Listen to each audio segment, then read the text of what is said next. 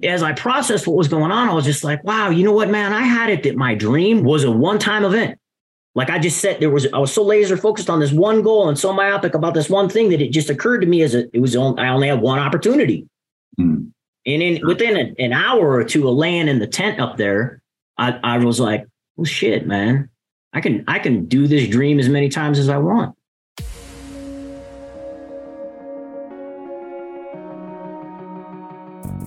Agent Power Huddle is a daily jumpstart, giving you all the tools you need to create an amazing real estate career. Led by top experts in the field, you'll learn how to sell more houses in less time while creating the life you want. Welcome to the Agent Power Huddle. All right. Good morning, everyone. My name is Barry Overton, and I'm honored to be your host here today for the Agent Power Huddle. And we have a very dynamic speaker that's going to be joining us today. I'm really excited to have him on. I've had the pleasure of becoming his friend over the last year and just learning so much from him, just from a mindset standpoint and being able to, resilience and overcoming struggle and how it applies to business, how it applies to family. But let me just tell you a little bit about him. First and foremost, he is a realtor. He's also a coach. He's a yoga teacher, meditation teacher, a personal trainer, strength and conditioning coach, an Ironman competitor, endurance athlete, a nationally ranked gymnast, and an adventure sports enthusiast. And probably his proudest accomplishment is being a husband and a stepdad. But when you put all of those things together, he's just in one phrase, he's a bad man. And I am glad to have him on with us today. Ladies and gentlemen, Mr. Tim Murray. How you doing, sir? Good. After an introduction, that you can't go wrong. Hear those words. We're having a little technical pleasure to be here this morning. Stoked to All right, I think we got you now. All right, yeah, can you hear me? Yeah, we got you. Yeah, cool. Hey, thank you so much for those kind words, Barry. It's an honor to be on here this morning with you guys. Stoked to help everybody get fired up to start their day the right way.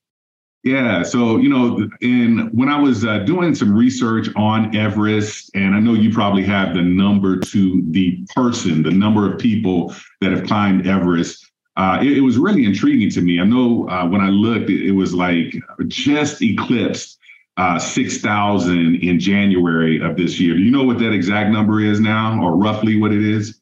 I don't know. You know what? I don't really follow that. I really rely on you guys to tell me numbers like that. I know it's not many, and it's even fewer that have summited. Yeah. And the funny thing about it is when you hear 6,000, it sounds like a lot of people, but we're talking about ever.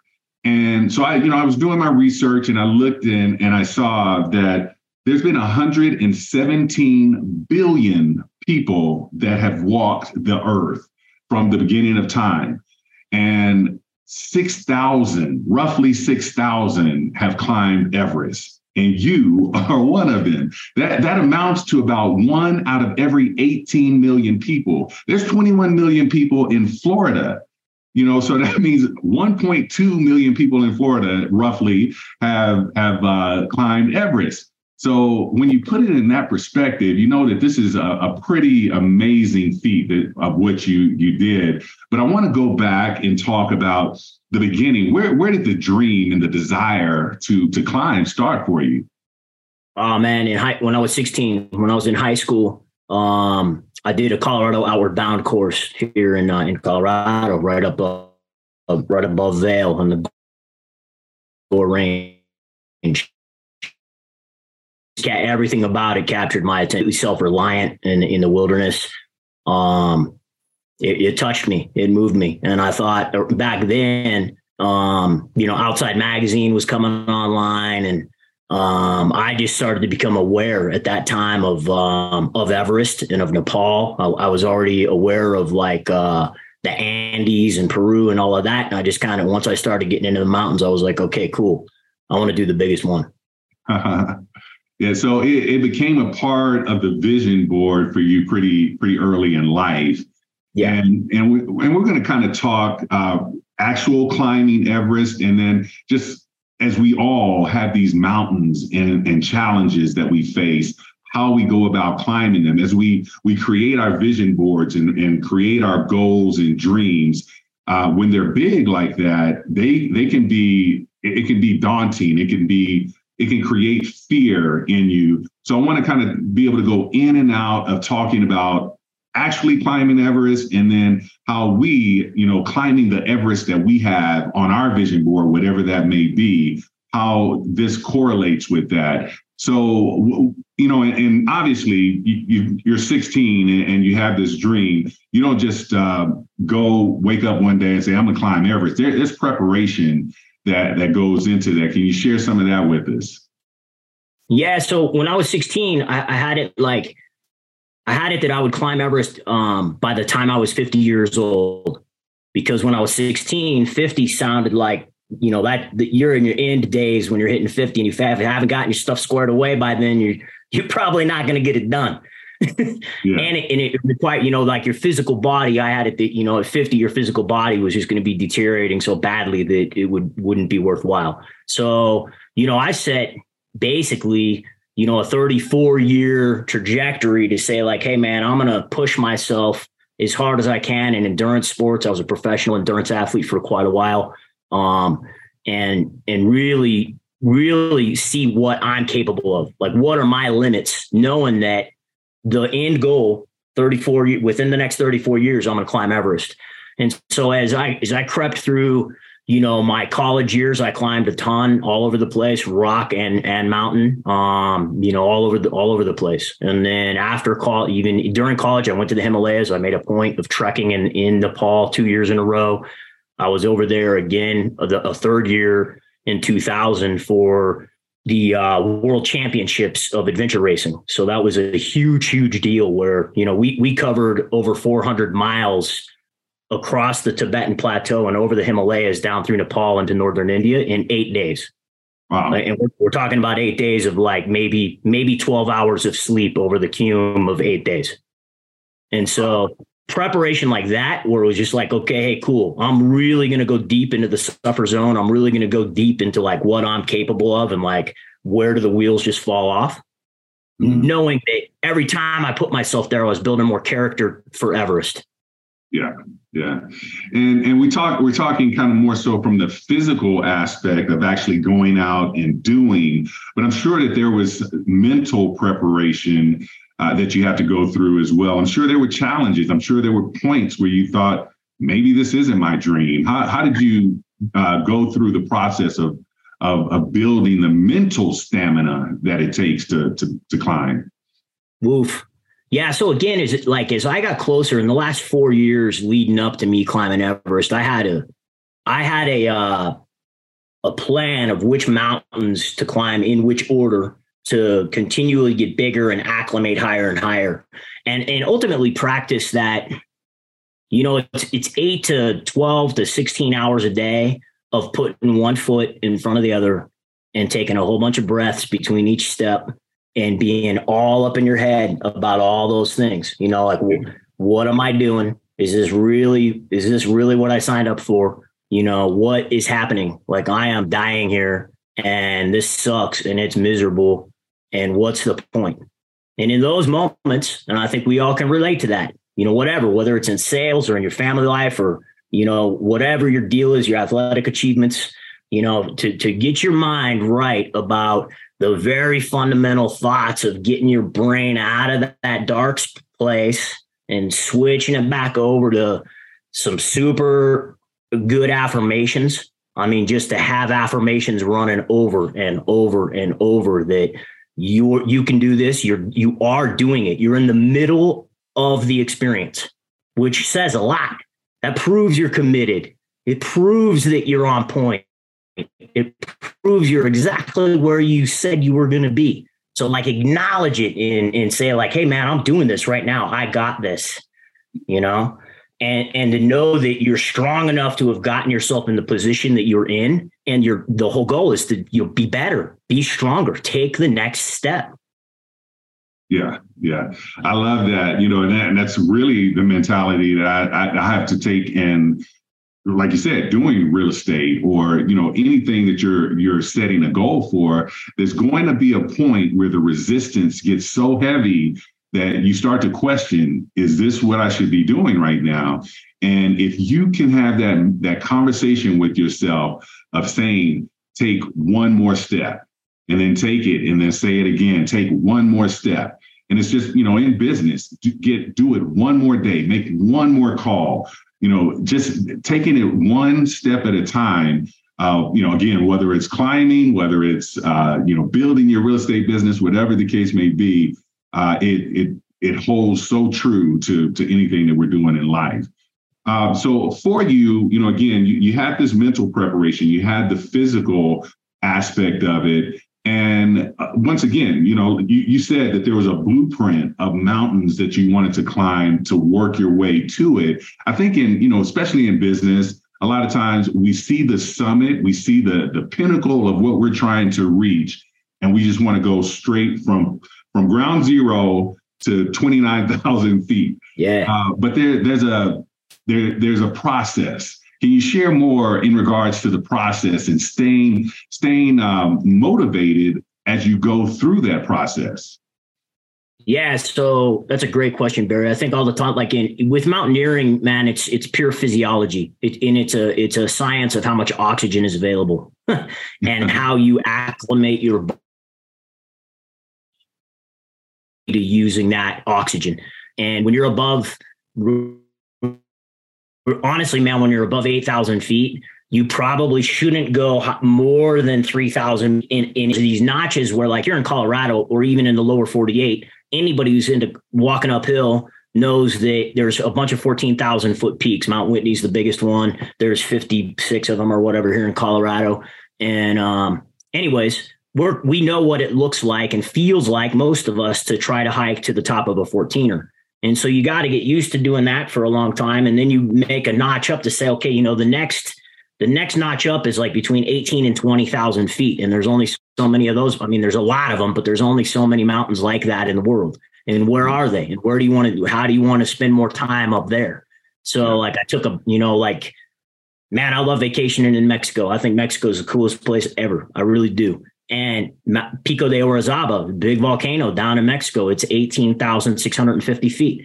And you could fly. I mean, you and me, we could get on a flight, DIA right now today, and we could be in Mexico City. And by this afternoon, we could be at the 14,000 foot base camp on an 18,000 foot mountain. Mm. And to put that into perspective, right, we're used to hiking up to 14 and running out of breath. But the starting point in Mexico is 14. Like, that's where you rest and sleep and recover. Right. And you're going to go 4,500 vertical feet in one day. And so you're almost guaranteed to get some altitude sickness and come down to 14 and just feel like you're hammered. You got nothing. Your body's rejecting everything because there's just not enough oxygen. So get used to doing that and then going higher, so like, climbed Denali, I climbed Aconcagua. You start down the list of the 7 summits, the highest peak on each continent. And you start analyzing like, oh yeah, that one would be cool. That would be cool because now I need to know I know what it feels like at 18.6. Now I need to know what it feels like at 20. Yeah. And then I need to know what it feels like at 22. And Everest is 29. Mm-hmm. So like in business, I think we get around the like 3x maybe. Like maybe if you've got all the systems working, you're going to 3x your business in the next year. Mm-hmm. Yeah. And I think with mountaineering, it's maybe 1x a year is probably, like, unless you're young and you've got unlimited cash and you can spend a lot of time at a high altitude, just training at high altitude, like I'm planning on doing Everest again. And I think one of my moves is to get a vacation home in Leadville because it's at 10,000 feet and just live and work up there because my system will be better for it. Yeah, it makes a lot of sense. And so while we're talking about that climb, so you gave it to us from a standpoint of finding the next peak. We have all these 14ers here in Colorado. So you had to find, the 18, and then you had to find the 20 and the 21. But something interesting that you shared with me in regards to when you were actually climbing Everest was the acclimation aspect of things, and where you would go up, but then you would come back down and you would go up again, all because of acclimating the body. Can you share more with us in regard to that? Yeah. So on any of the big peaks, the bigger mountains, you you want to go up and touch that 3,000 from wherever you're at, right? So on Everest, for instance, base camp's at 17,500, and you spend about, I don't know, depending on the weather and depending on how everybody's feeling, there's a lot of different variables there, but you spend 4 to 7 days just hanging out, letting your body get used to what does a day look like and feel like at 17,500 feet, where there's 35 or 40% less oxygen. Wow. Right. So imagine, remember everybody was freaking out when we had to wear these things. Like, it's like wearing 3 of these things and trying to breathe. Right. And so you just get your body used to that, what that feels like. You get and you gotta, at that altitude, your body, you just become acutely aware of all of your most basic systems. I mean, because you're just on this borderline malaise, you're not sick, but you're not well. Your stomach's a little jacked up, your head's a little jacked up, and it just takes a lot. You're not sleeping well. My resting heart rate at base camp, when I would wake up and look at my heart rate monitor after a night's sleep, it would be above 100 beats per minute. It would be 108 beats per minute. And that's as relaxed and as rested as I was going to get for 7 weeks. Right. And so then from base camp, after you get used to that, you start making your way up through the Khumbu, and you're just okay, we're going to go another 1,000 feet, 1,500 feet. And we're going to sit down and drink water and eat snacks and just check in, who's dying? What's going on? Or how easy is it to breathe? What does this feel like? How are we doing? What's happening? And even in those little jaunts, I was thinking, holy crap, going up to 19,000 feet, I was just my lungs, this is a lot of work. Yeah. A lot of work. I mean, it's stuff in the Khumbu ice fall is an amazing, very dangerous place, but it's an amazing thing. And I've told everybody, man, if they could 3D model that thing and put it at City Park or Wash Park, it would be the coolest playground. Everybody would be so stoked to go in there. Just unlimited climbing opportunities in this giant ice box, whatever, with a narrow path and the ladders and all that stuff. A lot of anxiety, a lot of fear. Where stuff can crush you in a minute just on a whim. But the deal was okay, this is what it feels like to breathe here without any oxygen assistance. Then you go back down to base camp and hang out and recover for 3, 4, 5 days. Then you go up and you make it up through the Khumbu and you spend a night at camp, which is at 9,000 feet above base camp. And you hang out there. Uh-oh, can you hear me? Yeah, got you. All right, cool. You hang out there for a night. And then on the next morning, you start to walk up to Camp 2. Again, you're just trying to edge up another 1,000 feet just to see what's it feel like? How's everybody feeling? How's the pace? How's your digestion? What's happening? And then you go back down, spend another night at Camp 1, and then go back down to base camp and hang out for a few days. Then on the next rotation, you go to Camp 2 and you hang out at Camp 2, which is at 22,000 feet. And you roll up to the base of the Lhotse face. You take a day hike. They would, in climbing, they'd be oh, it's your recovery day. Yeah. Okay, cool. Right. I'm going to walk from 22,000 feet up to 23,000 feet without any oxygen, where I'm taking one step and 2 or 3 breaths before I can even take another step. Wow.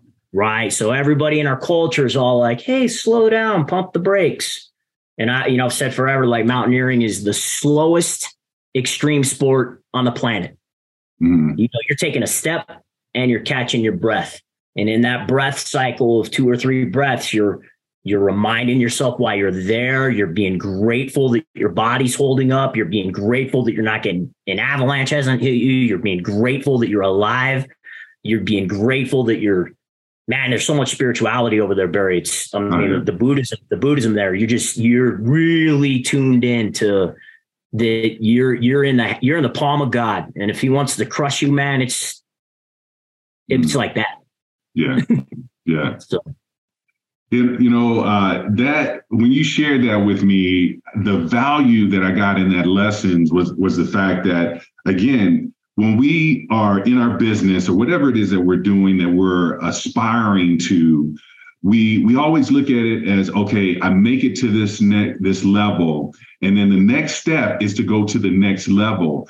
And if we take a step back, or if we take multiple steps back, if we go back 1,000 feet, we look at that as failure. We look at that as not being a part of the process. Something went wrong. But what you're sharing with me and what I understood and took from it is, no, it is a part of the process. Because in order to be able to continue the climb, I have to become acclimated to where I'm at right now. So I'm here for a moment, but I know that I got to go back to where I came from and climb this again, and do it a couple of times before I make the next ascension in the climb.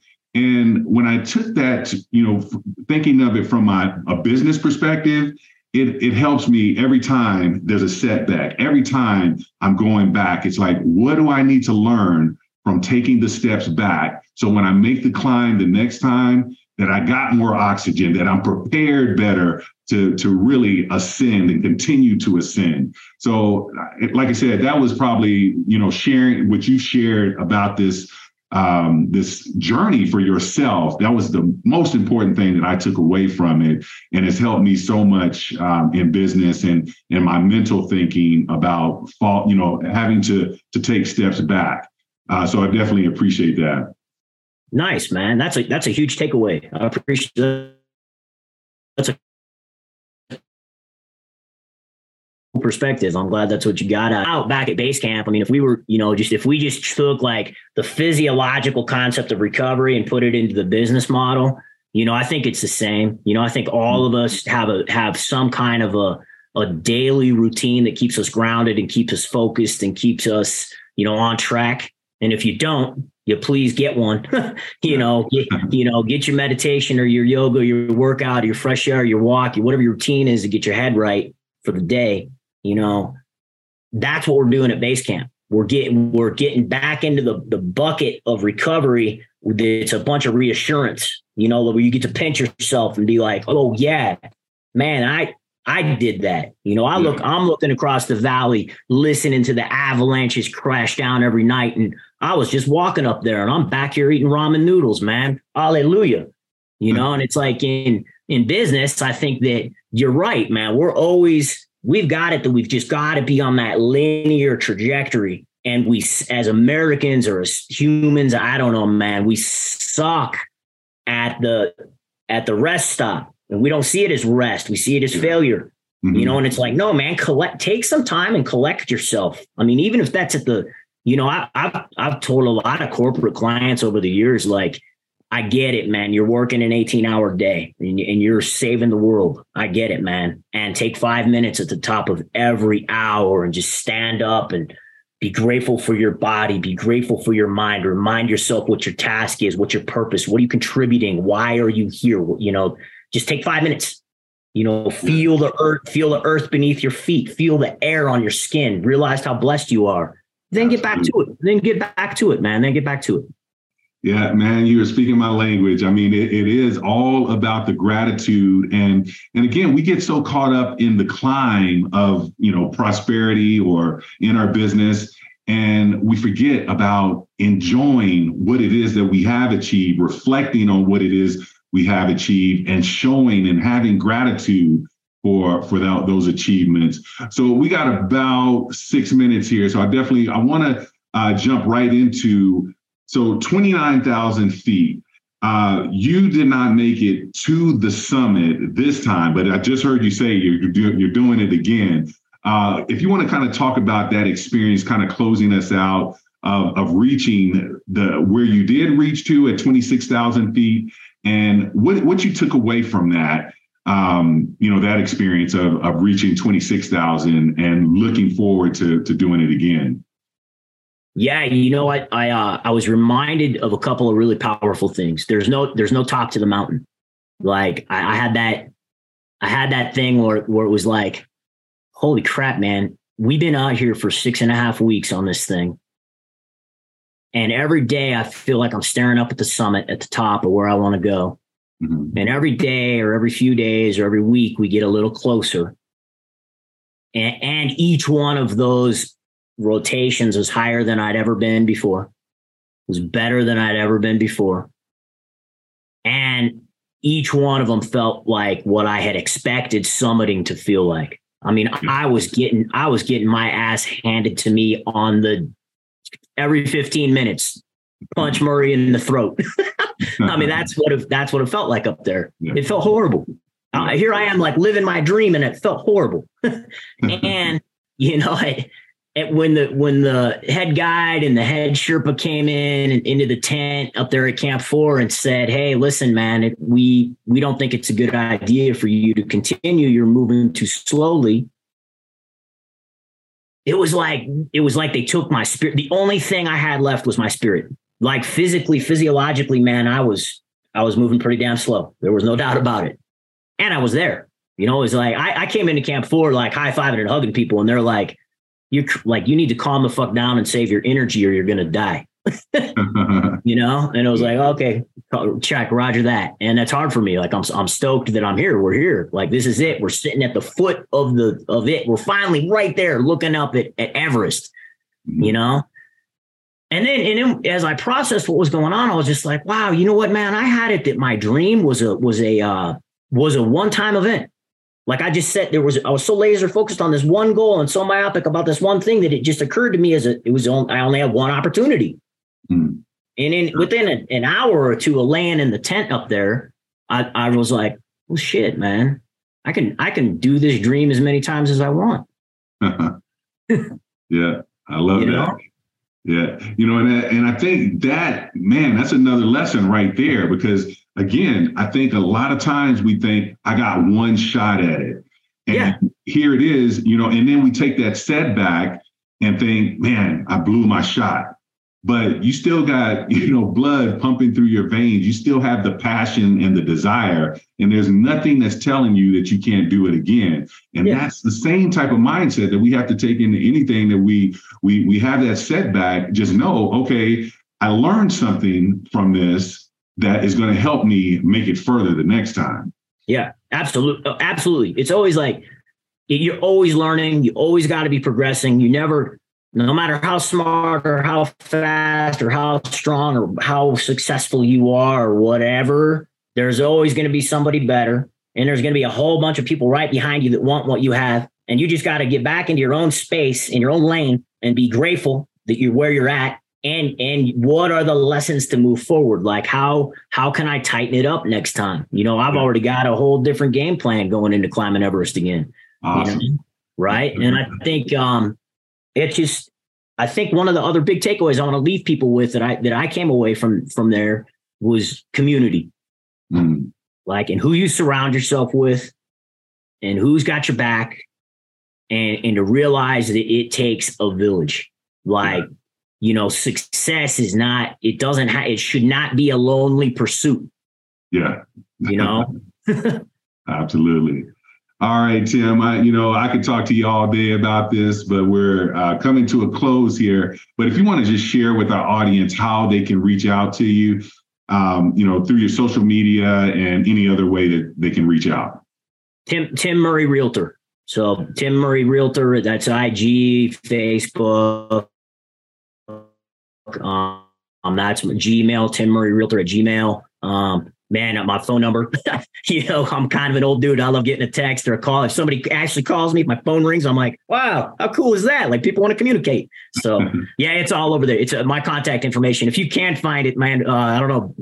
I'd be frustrated. All right. We'll definitely make sure we put it into the YouTube as well. Cool. Tim, man, it is a pleasure and an honor to call you a friend. Thank you so much for sharing this. Like I said, I know there's so much more that you can share. Ladies and gentlemen, if you heard something here that inspires you, reach out to Tim. He does in-person classes. So if you're here in the Denver market, you can actually go to one of his in-person classes where he talks more about Everest. He does an online Zoom of this same class, and it's about an hour long. But definitely tap into him, because you want to understand the mindset and the spirit that's inside of him that allows him to do the things that he's been able to achieve, and be able to adopt some of that for yourself to be able to achieve the goals that you're looking to achieve. So thank you, everyone, for joining us today on the Agent Power Huddle, and have a great rest of your week. Goodbye. Thanks, guys. If you'd like more information or to get connected to the Agent Power Huddle, join our free Facebook group. This call was designed for the agents in our EXP organization, but open to any agent from any brokerage. If you're a guest and you're interested in learning more about EXP or our specific resources within the Agent Collective, reach out to the person who invited you to this call to get more info. Produced by the Agent Collective Media Network.